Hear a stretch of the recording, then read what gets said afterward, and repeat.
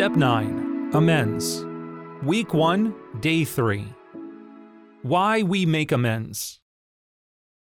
The opening prayer for this lesson is, God, help me follow Christ when it is difficult, so that I can fully know your joy. The Father's path is good even when it leads us to places we do not want to go. We can only walk His path by trusting His perfect nature and by relying upon God's strength. God sometimes removes obstacles from our path to freedom, but often He carries us through the difficulties. Christ understood this as He faced suffering the consequences of our sin, separation from the Father through death on a cross. Jesus did not want to face this suffering. Even though He trusted His Father's will, He asked for a different way. In Luke 22, verse 41 to 42, it says, Jesus knelt down and prayed, saying, Father, if you are willing, remove this cup from me.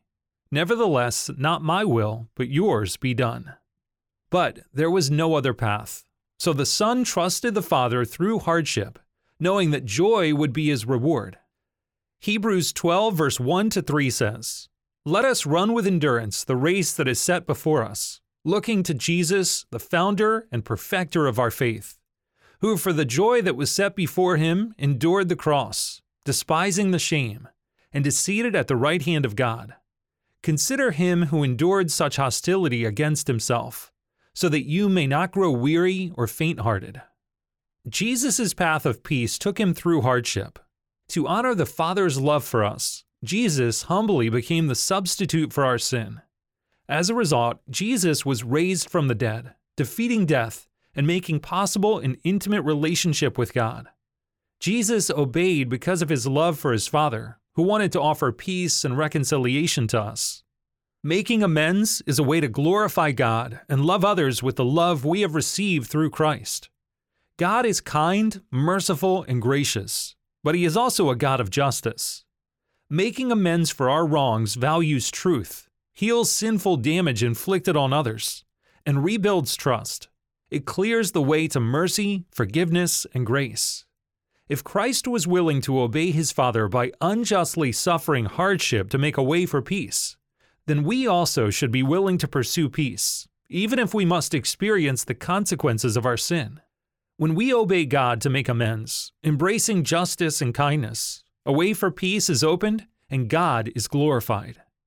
Micah 6 verse 8 says, He has told you, O man, what is good, and what does the Lord require of you, but to do justice, and to love kindness, and to walk humbly with your God. Take time to answer these questions now. Question 1. How have you avoided making amends with others? What were some of your reasons? Question 2. If forgiveness was certain, and if there would be no negative consequences for making the amends, is there still anyone with whom you would be unwilling to make amends? Please explain. Obeying God to make amends can result in many benefits. Yesterday, you learned that dealing with your sin in a conflict first helps you to see the sins against you clearly, through God's grace rather than through your hurt. It also frees you from endless efforts to manage sin's consequences. Making amends can also reveal sin lingering in your heart. Recognizing sin is essential when your desire is a pure heart. God wants you to obey Him, but He is also concerned about why you obey Him. Your motives reveal what your heart values. This does not mean you should always wait for pure motives before obeying God, but making amends does provide an opportunity to examine your motives. The following are some poor motives for amends. Contrast the list with the following verses to learn how God wants you to approach amends. Poor motives for amends. To draw out an amends from another person. The purpose of making amends is to clean up your own side of a relationship. Your amends should make no excuse for your sin, even if your sin was in response to your victim's sin, and carry no expectation of receiving anything in return from the one to whom you are making amends. 1 Corinthians 16 verse 14 says, Let all that you do be done in love. To restore your image. Making amends might restore your reputation, or it might not. Either way, it is an act of humility to love the victim and to exalt Christ, not yourself. Biblical amends is to reflect the image of Christ to someone hurt by your sin. Philippians 2 verse 3-4 says, "Do nothing from selfish ambition or conceit, but in humility count others more significant than yourselves. Let each of you look not only to his own interests, but also to the interests of others." To make someone like you. Biblical amends is an act of love to honor Christ, not an attempt to change someone's feelings for you. It carries no expectations from the victim.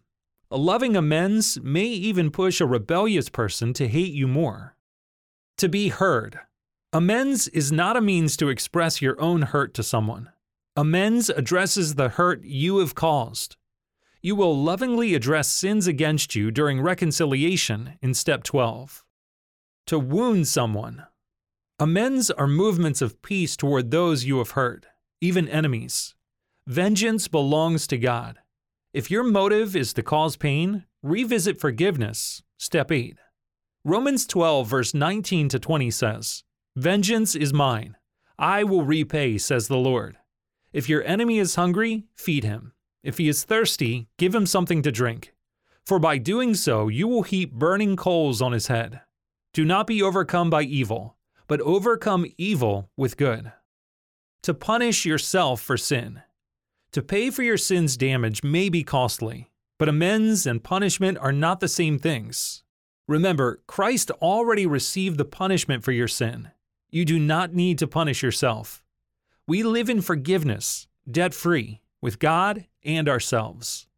Colossians 2 verse 13-15 says, "God made us alive together with Christ, having forgiven us all our trespasses, by canceling the record of debt that stood against us with its legal demands.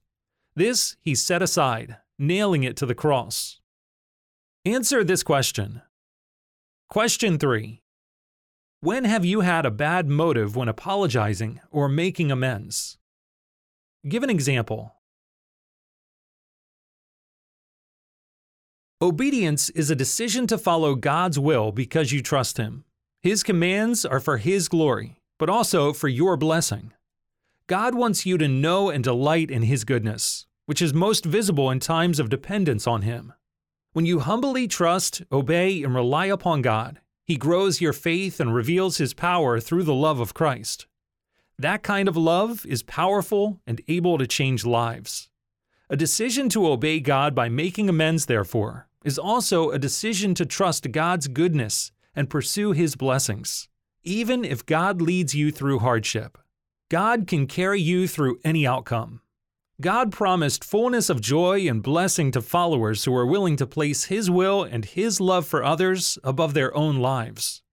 This eternal joy does not depend upon circumstances and is experienced when God's glory is our goal. Followers of Christ willing to trust and obey God will know His goodness, healing, and saving power through any circumstance. In John 15, verse 8-12, Jesus said to His disciples, "By this my Father is glorified, that you bear much fruit, and so prove to be my disciples. As the Father has loved me, so have I loved you. Abide in my love. If you keep my commandments, you will abide in my love, just as I have kept my Father's commandments and abide in His love. These things I have spoken to you, that my joy may be in you, and that your joy may be full. This is my commandment, that you love one another as I have loved you." Answer this question. Question 4. What difficulties or obstacles do you fear if you make amends with those you have hurt? The closing prayer for this lesson is, God, make my joy full as I follow Christ to glorify you and love others. Now it's time to take action. Write down Romans 12, verse 17-18, the Step 9 memory verse, and read it 3 times aloud.